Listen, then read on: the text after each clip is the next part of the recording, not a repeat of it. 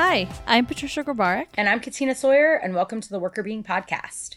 So today is a Katina article, or one that you've read at least. Can you tell us a little tidbit about it before we get started? Yeah, so today we're going to be talking about distress organizing, which is a fancy term for what happens when people work in jobs that are particularly upsetting or the context is particularly overwhelming from an emotional standpoint.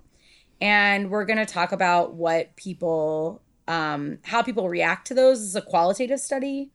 So a little bit different from some of the studies that we usually talk about because it's based on observations and interviews. But we're going to talk about what are some of the pitfalls that people get into when they're in these kinds of jobs, and then what people can do to kind of get out of those. Okay, well, if that feels really relevant, I mean, I feel like a lot of people are going through stress, distress in jobs right now. Yes. Obviously in and out of jobs too, depending on your situation.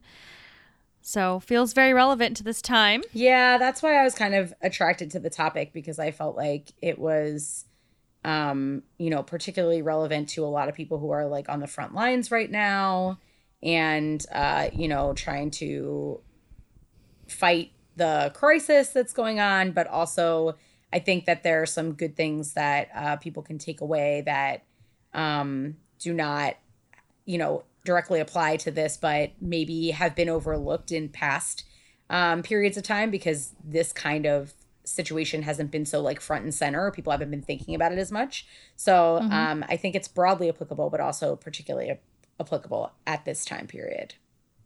Interesting. Well, I can't wait to hear about that. Yeah. How are you doing right now? I am doing fine. It is right now, as we're recording, it's almost the weekend. So I'm looking forward to actually starting to pack up some stuff. We got all of our boxes in the mail. It's Yay, for the move. I know, for the move. So it's so weird to get like a delivery of boxes. Like, what is this? It's a bunch of boxes. Like, how exciting. But it actually, I am really excited to like get going. We keep like stopping by the house every few days to see, just measure things and just check in, make sure like everything's okay there. And I think we'll be really happy to like be settled in or like get actually there. So we're moving in that direction, which is good. That'll be great. I'm so excited for you. Yeah, I'm pretty pumped about it too. It is such a weird time to be moving because it's like I'm so excited to move, but then like one of the reasons why we were excited to live in this place is because we want to be able to like walk to like the cute town and like all this stuff, and now we're like, there's nowhere to go. Nothing's open. Yeah, I'm like, oh man, like we could really be moving anywhere right now and our experience would be pretty much the same. Well, it'll just make it that much more exciting when all the stay-at-home orders are lifted. That's true. That's very, very true. I completely agree. How are you guys doing? Good. We're good. So yeah, weekend's almost here. We are doing a Zoom happy hour with friends, which we've talked about that so many times, but it's a different group of friends that we haven't done one with yet during this time. So that should be fun. It is kind of funny to like see the waves of who's available, who's thinking about doing happy hours with each other. It's like, it's been going in interesting spurts. I don't know why I find it interesting, but I do. Yeah. Like, these people are really good friends of ours too, but for whatever reason, we never really thought about doing a happy hour with this group, but they all live kind of like what you were saying with your college friends, all live far away. Like they all live far away. And so we're used to not seeing each other as much, I think. Mm-hmm. And maybe that's why. Yeah. But it should be fun. Yeah, absolutely. No, I think that it is nice to connect. And especially if it's folks that you haven't seen in a while that you normally would see, it's like you want to make sure that you're, still everybody's doing okay and you're still connecting, not like losing touch. And also if it's like people who, you usually don't talk to even outside of or don't have as much contact with outside of this, it's also nice to be like, oh, this is a reason for us to realize like we could be connecting. Yeah, definitely. So I think it'll be good. But other than that, like this weekend, we don't have any crazy plans, as you can imagine. Yeah. So we'll see. I'm sure we'll find something to do. Danny really wants to play Risk which I've never played before. What is that? It's some board game. Oh. That's all. That's literally all I know. That's the Okay. extent of my knowledge. I don't know anything about it, but I don't know. I'm sure it'll be fun. And then we actually, I guess. So yeah, we'll see. I'm sure other people know what Risk is, and maybe it is fun. I don't know, but we'll see. And I'm going to tell you something silly. So I bought this game, and it is the most absurd game in the world, but I just really wanted to buy it because I think it's funny. It's called Throw Burrito. What? Oh. And I don't know anything. I haven't played it yet. We just opened the box because there's like these two like squishy. They're almost like those stress balls, but looks like a burrito. And there's two of them. And I don't know. There's like cards and like you play something and then you could throw burritos at each other. And I'm like, I really wanted to throw a burrito, and so I bought the game. So you throw the burrito. Like what? So what are the rules? Is it's not like hot potato, or you don't know? I have no idea. I haven't read the rules. All I know is that the only thing I've seen was that you cannot throw both burritos at once. So, and you can't have both burritos in your hand. So I can't have a burrito and then catch one and then keep both of them. Oh. And I don't know what else, but it can be 2-player games. So like I basically get to throw burritos at Danny, and it'll be pretty fun. So you bought a game that allows you to throw things at your husband. Yep. That's exactly what I did. That's so funny. Yeah. So how does he feel about this? Well, he opened the box and was immediately obsessed with the weird burritos. He says that they feel fun, and I was like, I don't know what that means exactly, but they do like kind of have like a they feel like those stress balls. You just like kind of want to squish it. Yeah, I don't know. I mean, I think it'll be an adventure. We'll see. We'll see if we don't break things with these burritos, throwing them around the house. I don't know. Oh my gosh. We also played like a few weeks ago. We played. He's gonna be so upset. I'm not gonna do it justice, but a game that he and his friends made up when they were in college, and it's called Couch Volleyball. Mm-hmm. And you like stack up stuff in between you, and you have to both sit on the couch, and then you have to like basically play volleyball with a beach ball. But you're not allowed to like stand up. Like you have to keep your butt on the seat on the couch. So it's like a very stupid game. It's like such a bro like college game for sure. It sounds fun though. It is fun. He made me play it once, so we might play that again because I feel like we don't really have much going on this weekend. So maybe it's gonna be a couch volleyball and throwing burrito weekend. Wow, I like how Danny's game that he picked is Risk, which sounds somewhat more, I don't know, substantial than a throwing burrito game. Yeah, well, I picked the less intelligent game for sure. But I mean, I actually like during time periods like this, I often will select activities or TV shows or things that like just require nothing thoughtful at all. Like I often will pick things that are just completely like out of the realm of having to have any cognition whatsoever. I'm with you. Yeah. I'm totally with you. Because I think also like he's not working as much right now, and I'm working a lot still. Mm-hmm. And I think that's part of it too. It's like I feel like I've been working more, and I think that's partially because you and I have been doing some worker being stuff that maybe we ramped up some things maybe that we hadn't thought about before all of this happened. But I feel like I want to do something silly and like not have to think. Mm-hmm. And he's, I think, on the other end of the spectrum where he's like happy to think about things, and I'm just like, well, I'm gonna throw a burrito at you instead. So there you go. Every time you try to think, I'm throwing a burrito at your head. Yep.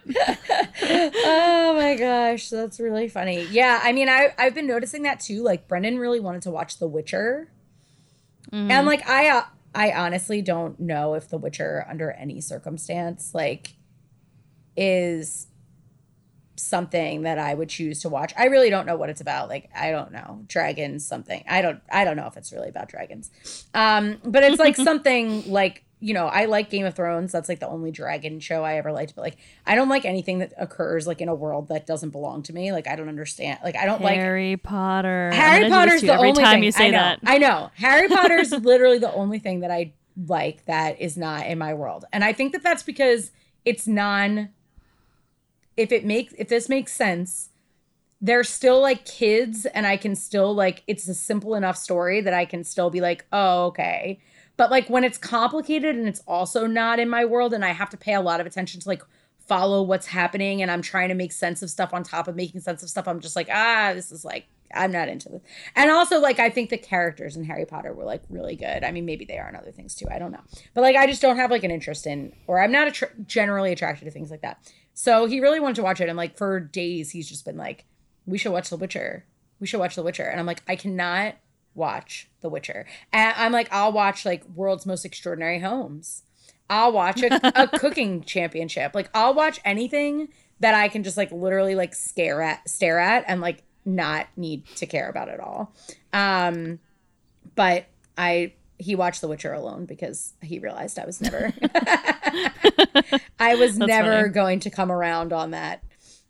Yeah, I feel you there too. I feel like I'm always like, let's watch something light. And he's like, let's watch Westworld. And I'm like, well, like, I like that show, but that's not very light. And I really want it to be light right now. So next guess. And then there'll be something else that's really heavy. And I'm like, let's just watch Parks and Rec again or something. Yeah, I know. I actually really need to watch more Parks and Rec because I always want to watch it, but I haven't. I don't know. I just feel like now I'm like, or Funny Things. Like, I'll watch that, or Funny Things I also like. But, like, we're out of Funny Things. And Brendan won't let me buy the last season of Schitt's Creek. He says we have to wait for it to come out. I'm going to buy it when he's not looking, and then I'll be like, too bad.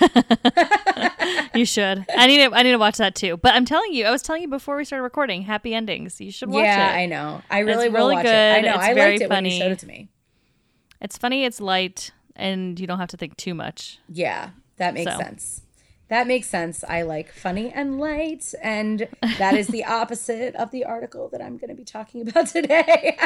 Oh boy. So tell us about this article. Yes. Okay. So this article is by Bill Kahn and, well, William Kahn. I'm calling him Bill because I've like been on symposiums and stuff with him before. And it's called Dynamics and Implications of Distress Organizing. And it was published in the Academy Management Journal in 2019.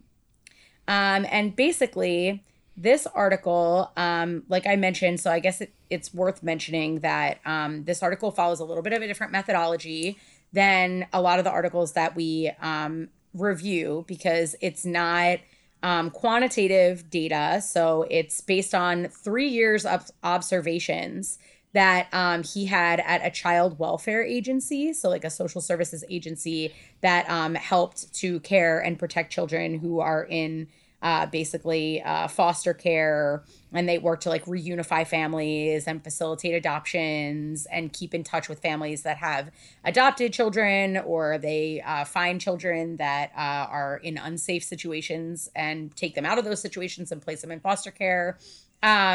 And so it's a very emotional job that these individuals have. And so he collected data for 3 years, like documenting all kinds of stuff, group meetings and all kinds of documents from the organization. And he looked at like website materials and newspaper articles and all the information that he could find in the public domain. And he sat in the office and watched how things unfolded. And then he also interviewed 85 members of the agency over the course of that period of time, asking them all different kinds of questions about their experiences, and specifically asking about what are things that happened that were distressing to them and their reactions to those distressing things. And then he tried to come up with sort of a model for how people react to and what are the general ways that people handle these distressing situations, and then what are the outcomes that are associated with those distressing situations that we could kind of learn from. Interesting. Okay. I mean, wow. It sounds like he's really got in there very Yes. deep and understanding everything going on. So that's really cool. Yes. Sounds like an interesting methodology for sure. Yeah. Um, Yeah. So what did they find? Like what did he experience and see that was worth noting and that we can learn from? Yes. So basically, the article highlights that when individuals are in these really distressing circumstances, it and they're in these distressing circumstances that sort of have a constant level of distress. So I think like some ways that or some other contexts that this might apply would be like in hospital settings or healthcare related settings, or in nonprofit settings where you're dealing with clients, or if you're running like a homeless shelter, or people who are working in conditions where there's sort of this chronic emotional burden that goes on, where they're like routinely exposed to painful things. That what actually ends up happening is that people develop and sort of reinforce defense mechanisms that cause them to sort of like collectively try to avoid experiencing distress. And so what ends up happening is that people think that these distressing experiences, because they do feel so negative, that they want to avoid even engaging with them. So instead of acknowledging them and trying to grapple with them head on, they try to sort of put up barriers and walls to push themselves further away from the distress. And so their way of sort of coping with it is by creating this like disengagement with what's going on that's distressing and removing themselves from it, which sort of creates like a culture basically where people don't recognize the severity of what they're dealing with from a psychological perspective. And so they're sort of creating these like actions or behaviors as a group that allow them to create this wall between themselves and what's going on, and also between each other and how each other are feeling in those circumstances, as a way to sort of protect themselves from those emotions. But what he found was that while it seemed logical to them that if they were going to cope with this ongoing stress and distress by creating these walls between themselves and their clients, or themselves and their coworkers who were experiencing something painful, that actually ended up amplifying the distress that they were experiencing. So it doesn't end up being a good way of coping, to sort of remove yourself and say, this is work and this is what I need to do to get my job done, but I'm not going to let myself get sucked into the emotions of this situation. Over time, the avoidance of that distressing emotion actually makes things worse. That's super interesting, and I'm just kind of thinking through it all. I mean, it makes sense to me at the same time, right? Mm-hmm. Like, you think about if you avoid dealing with like grief, you can imagine the types of impacts that has on people, right? People talk about that stuff all the time. Like, you have to cope with it, you have to deal with it to be able to move past it. So if you're just avoiding it constantly and it's constantly coming at you, at some point your wall is not strong enough to keep it out, I guess. Yeah. And interestingly enough, what he found in this study was that while people sort of purported that they felt that this was self-protective, that it protected like I can still have like thoughts and feelings and actions that are my own, and I'm not just like totally sucked into what's going on around me, that it was sort of unconscious that they were all sort of also ignoring each other's emotional needs. So it was like this individual focus on I'm gonna protect myself also led to like almost this like callousness towards others, where people were like unwilling to engage in emotional conversations or like acknowledge or give credit to other people's painful experiences, because it was like, well, if they're going to get sucked into that, that's fine. Or if I perceive them as getting sucked into that, that's fine. But like, I'm not going to let myself get sucked in because that's going to be unhealthy for me. And so it ended up basically creating this like culture within the organization where people were very disengaged with each other and they were very dispassionate. Like there was this narrative of like, you know, everybody has a job and our job happens to be upsetting, but that doesn't mean that it's not a job and that we can't just like come in and sort of get things done, not, almost like in a more robotic fashion, right?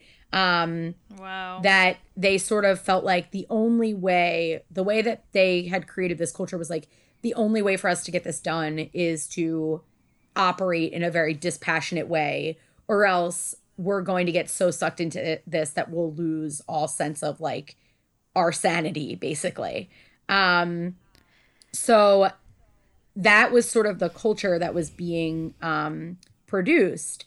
And in the article, they talk about some different ways that showed up within the organization. So there were these like avoidance mechanisms of like avoiding time or space for people in the organization to actually examine or experience the emotions.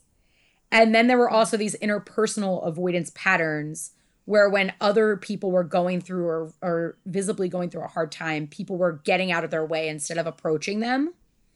And so there was like this general sense, like I'm saying, that these emotions were not going to be recognized even when they were right in front of people. And so he talks about these like three kind of, or these like few ways that people sort of reinforce that. And one way was this like what he's calling an intent task focus. So like people just talking about like, I've got a lot to do. I have a lot to think about. I have a pile of paperwork that I need to do. And amidst these circumstances, if I don't get this done, it's going to be late. It's going to look bad for our agency. And so I just don't have time to deal with the emotions that I'm feeling. So if we want to continue being successful in this organization and actually get things done, we need to prioritize tasks over emotions because otherwise we're going to fall behind. So that was one narrative that helped to sort of reinforce this idea, was like a time-based narrative. That is sad. Yeah. Sorry. Everything you're saying is making me really upset too. I'm feeling distressed. Yeah. In this distress article. Yes. Because that just sounds so miserable. I mean, people are not supporting each other. People are not talking about it. Everyone's just avoiding it. And then I feel like these are the types of things that lead to like agencies like this one having issues where they're not catching problems and things that are more negative because everything's been kind of diluted almost with this weird approach to it. That's really sad. I'm sad to hear that this happened. Yeah. And I think that this is actually pretty normal in distressing situations, that people come to conclude that the only way that they can be productive is to be rational and not emotional. And like this idea that emotions are like time sucks, that if you get emotional about something, it's a distractor or it's keeping you from doing what you actually need to be doing, which is getting your work done, and not recognizing that potentially part of what's going to help you be effective in your work in an ongoing manner is that you have to acknowledge the long game is that if you want to do this job for a long time, you're going to have to create ways that you effectively cope with this instead of just like tabling it. Right. I mean, it makes me think of even just the concept of emotional labor, which we talked about before, where emotions are part of your job. And in this case, like, that's true. Maybe not showing them all the time is part of your job, but you're dealing with emotions, right? Mm-hmm. So it's not emotional labor in that same exact, well, it is, but it's not in the exact same way that I'm thinking about it. But it's more of the idea that people are trying to separate the emotions from their job, but emotions are part of the job, and that's okay. That happens. There's jobs where emotions are a part of it. Yeah, definitely. And in this context, he was noticing, I mean, there are like horrible things that are written up in this article, like not to like make this more depressing than it needs to be, but he writes about how their meetings were like really short and to the point, even when they, like, almost in an odd way, even when something really horrible was happening, it was like, what happened? Did you call this person? What resource did you engage? What do we need to do next? Like, all the questions were very process focused, task focused, even when what they were dealing with was really horrible. So he tells this story about that a social worker was having trouble with this family who had their kids taken away from them on multiple occasions. And during this occasion, when they went to check on the house, they found a newborn hidden behind a boiler in a basement. And like, it was unclear how long the baby had been there for. Like, the baby was like not being taken care of in any way. And in that meeting, they basically were just like, okay, so where did you find the baby? What did you do? And like, so he kind of details how even in these situations, nobody was taking time to recognize, like even saying like, that's so horrible. Like, I can't believe that happened. It was just like, our job is to address the situation and not get sucked into the emotional aspect of it. Because if we do that every time, all we'll do is end up emoting. But then it created this strange culture where like, they never gave credence to it. And so it was like, this is obviously a really traumatic thing. And like, nobody's even calling any attention to that. Yeah. And then go ahead. I was going to say, just like, well, to the point that you're making, like, you know, you're saying, oh, it's horrible, you can't believe that happened, was the example you gave is something to say, but they probably can believe it happened. Right. So I think that there's something to be said there too. It's like, there's so much that they're seeing that the average person is not seeing all the time. Right. And so even their typical response to it would be different than ours, but ignoring it is not going to help, right? Like, I just don't know what that response would be. It probably would be some sadness, and it probably would be less extreme of a response than us, just because over time people get desensitized, and that's fair. That happens. That's fine. But I think perpetuating this culture of where you're constantly hiding or ignoring the emotions, just putting it aside, that's a whole other can of worms. Yeah. Yeah. And I think, I mean, just in some of this, like, compassion circle stuff that I've been doing with this hospital, like, I'm hearing some of this come up. And so I'm finding it really interesting because I think you do get habituated to things and then they don't stand out as much, but then also it doesn't mean it's not impacting you. And you do feel like, well, I'm the person that has to put on the like brave face, right? Like, this is part of my job. So that was another thing that he highlighted, was that they had these like narratives in the organization that helped them to justify these actions. So like, one was like, our job is to save kids. And so our emotions don't matter. It doesn't matter how we feel.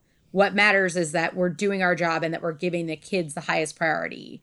And so it's not about us being upset. Like, we took on this job knowing that there would be psychological costs. And so now we have these psychological costs and basically like, and there's nothing we can do about them. So there was sort of like this, like, this is what we signed up for, but not like thinking like, but is there a way that we could improve it? Right. And then they also talked a lot about like being tough, that it takes a specific kind of person to do this job. And I'm that kind of person. So almost this like persona of like, the reason that I got into this is because I'm a person who's able to handle this. And so this is me admitting that I'm having emotions about it makes me run the risk to think maybe I picked the wrong job or the wrong profession. You know, like there's like this like riskiness in recognizing that. And then the third part is just being so busy. And this idea that they are taking on a job that they know is extremely hectic, extremely stressful. So they sort of are accepting instead of trying to approach the fact that like, this is a really stressful job and it's really highly emotional. But that doesn't mean that we can't give some credence to our emotions, and that there may be, even for people who are really great at this job, sometimes where you need support. Yeah, so I think it makes sense though. Everything that you've said in terms of what, you know, the article has talked about, like all those things as you're saying though, I'm like nodding my head. Yeah. I could see that. I could see why people would be scared to confront it and think maybe this isn't the right fit for me. Maybe I picked the wrong profession. Maybe I picked the wrong career. Like, I think about when I was picking my career and where I wanted to go. And, I was doing research studies with patients with chronic illnesses and late stage cancer and things like that. And it was really hard for me. And, I wasn't able to remove the emotion piece and decided not to go into that field because of it. So I could totally see why wanting to avoid that emotion, because you don't want to feel like, maybe I have to change my career, because maybe deep down you know this is the right thing, even if you're dealing with these problems and issues and feeling this way. Yeah. Yeah. And I did the same thing. I thought that I was going to, for a little while, I was thinking that maybe I would be a clinical psychologist. And then I decided that I didn't think that I would want to take on like that emotional burden all the time. And so, I made sort of a similar decision to like get myself out of the emotions realm. And then I ended up doing like a ton of research that's like really emotional and like sometimes hard to get through. So it's kind of been an interesting journey from that perspective. But like, yeah, I think that, when you make that decision, and I think it's true for doctors and nurses too, it's like when you make that decision, there's almost part of it that's like almost this like badge of honor idea that like I took on this responsibility. And so in order for me to be a true professional at this, I need to take on what I signed up for without complaining or showing that it bothers me, Yeah, I can see that. The other piece that I wanted to bring up is that they also avoided each other. So they either would like, if someone was showing emotion, they would like detach. So they would just like, there was a general culture of detachment that people like really didn't get below the surface with each other, but they would try to like encourage people, like if they were starting to show emotions, like, it's okay, you're fine, and like walk away. Like this like detachment from the fact that the emotion was occurring. Wow. They also would like deflect. So like avoid looking at distressing material. So like if they had particularly distressing stuff, they would not mention, they would call things like the incident or the circumstances, like that they were trying to like sort of sugarcoat the things that were going on. And then also that they would like suppress information. So like ignoring people or silencing people. So they were basically like trying to, if something emotional came up, not only was the culture sort of supportive of distancing, but when things did come up, there was sort of this interpersonal reaction of like, oh, that's not appropriate. Yeah. So that probably just makes it worse. That just continues to create the spiral effect, and you're not getting, we talk about the positive side of this, right? We talk about support from coworkers and peers and leaders and how important that is to help you manage through the day and deal with stress and impacting your wellness and all those things. And they're like literally doing the opposite of all the things we always talk about. Yeah. Yeah. So basically all of this bad stuff, he found led to employees reporting that they felt emotionally isolated, like disconnected from other people, which is not surprising, and really emotionally exhausted. So what they thought was making them less emotionally exhausted, like I'm not engaging with emotions, actually created a lot of emotional exhaustion in employees. Like in individual interviews, they were saying like, I feel more exhausted that I can't express this.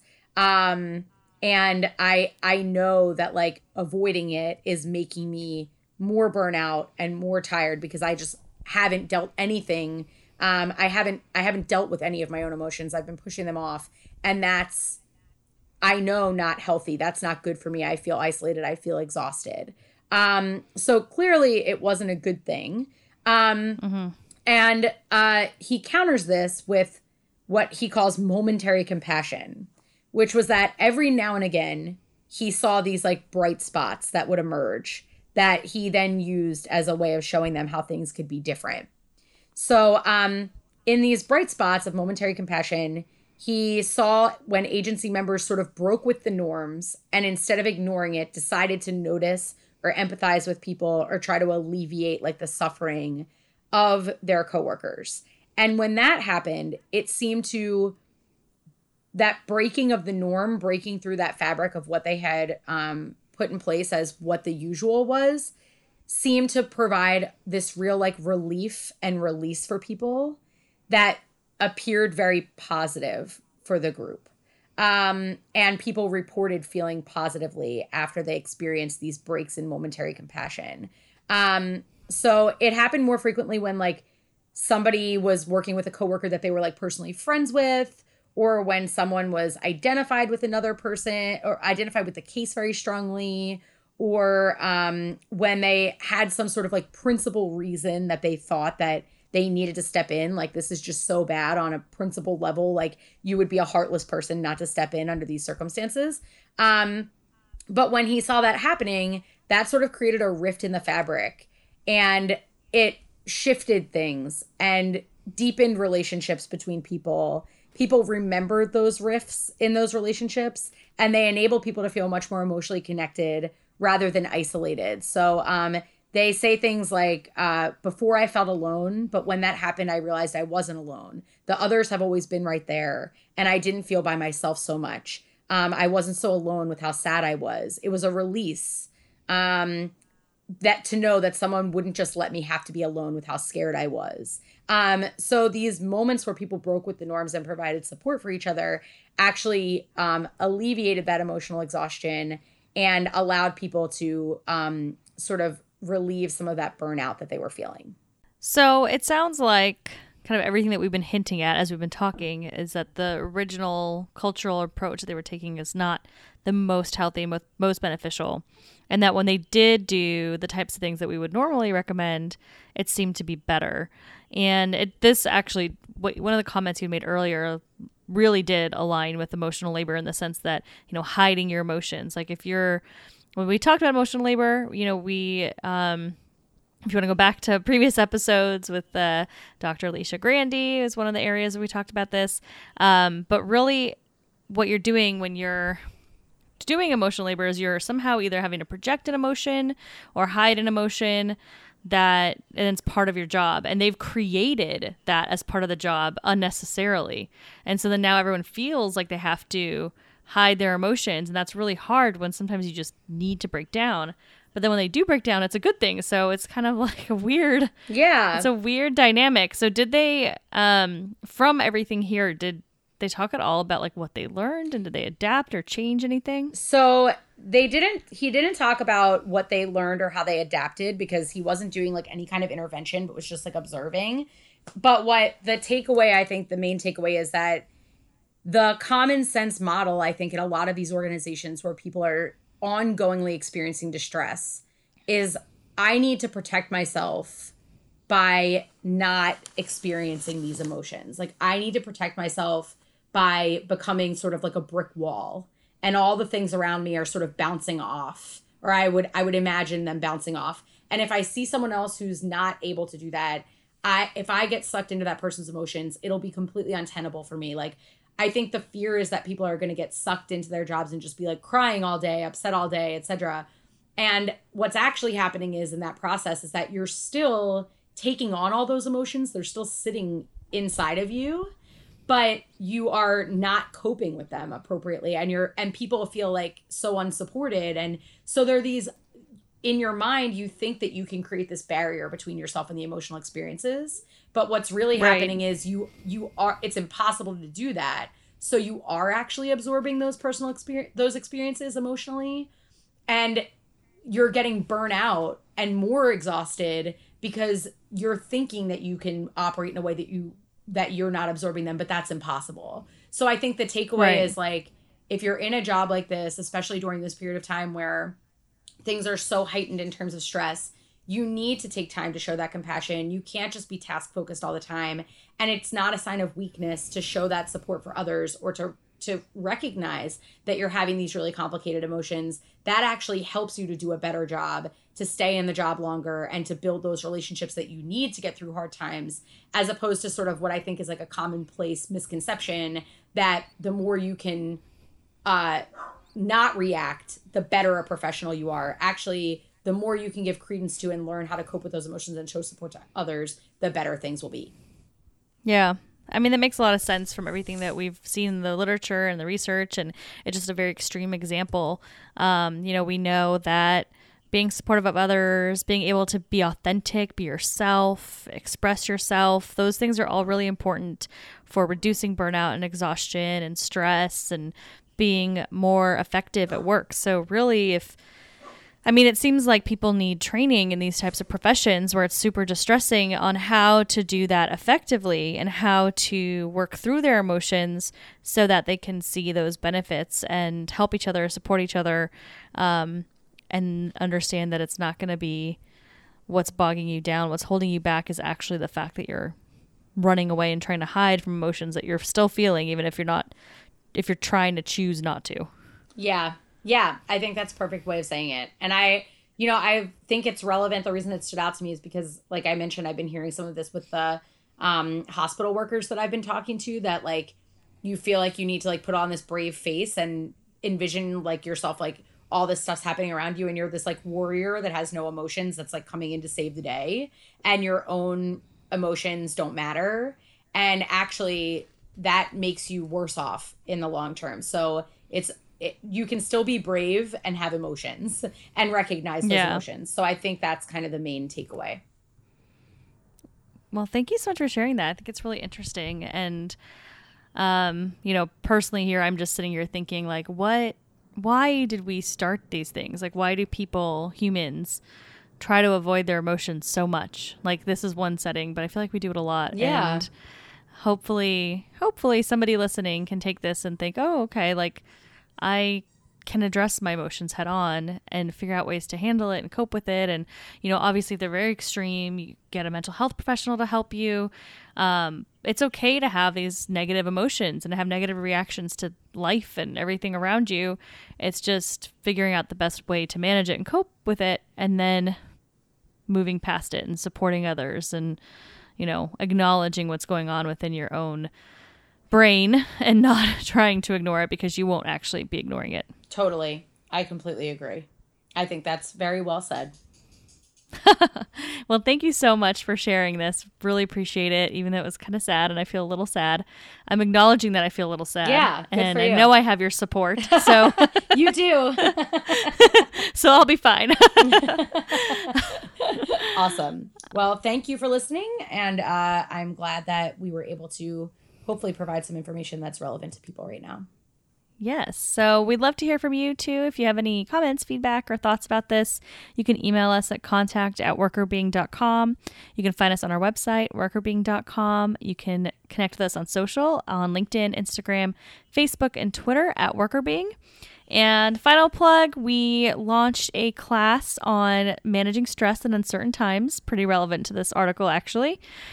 So if you are interested at all, you can go to our website and click on the courses button and it'll take you straight there. So it's a free class, so go and enjoy. Thanks for listening. The Worker Being podcast is hosted by us, Patricia Grabarek and Katina Sawyer, and produced by Allie Johnson.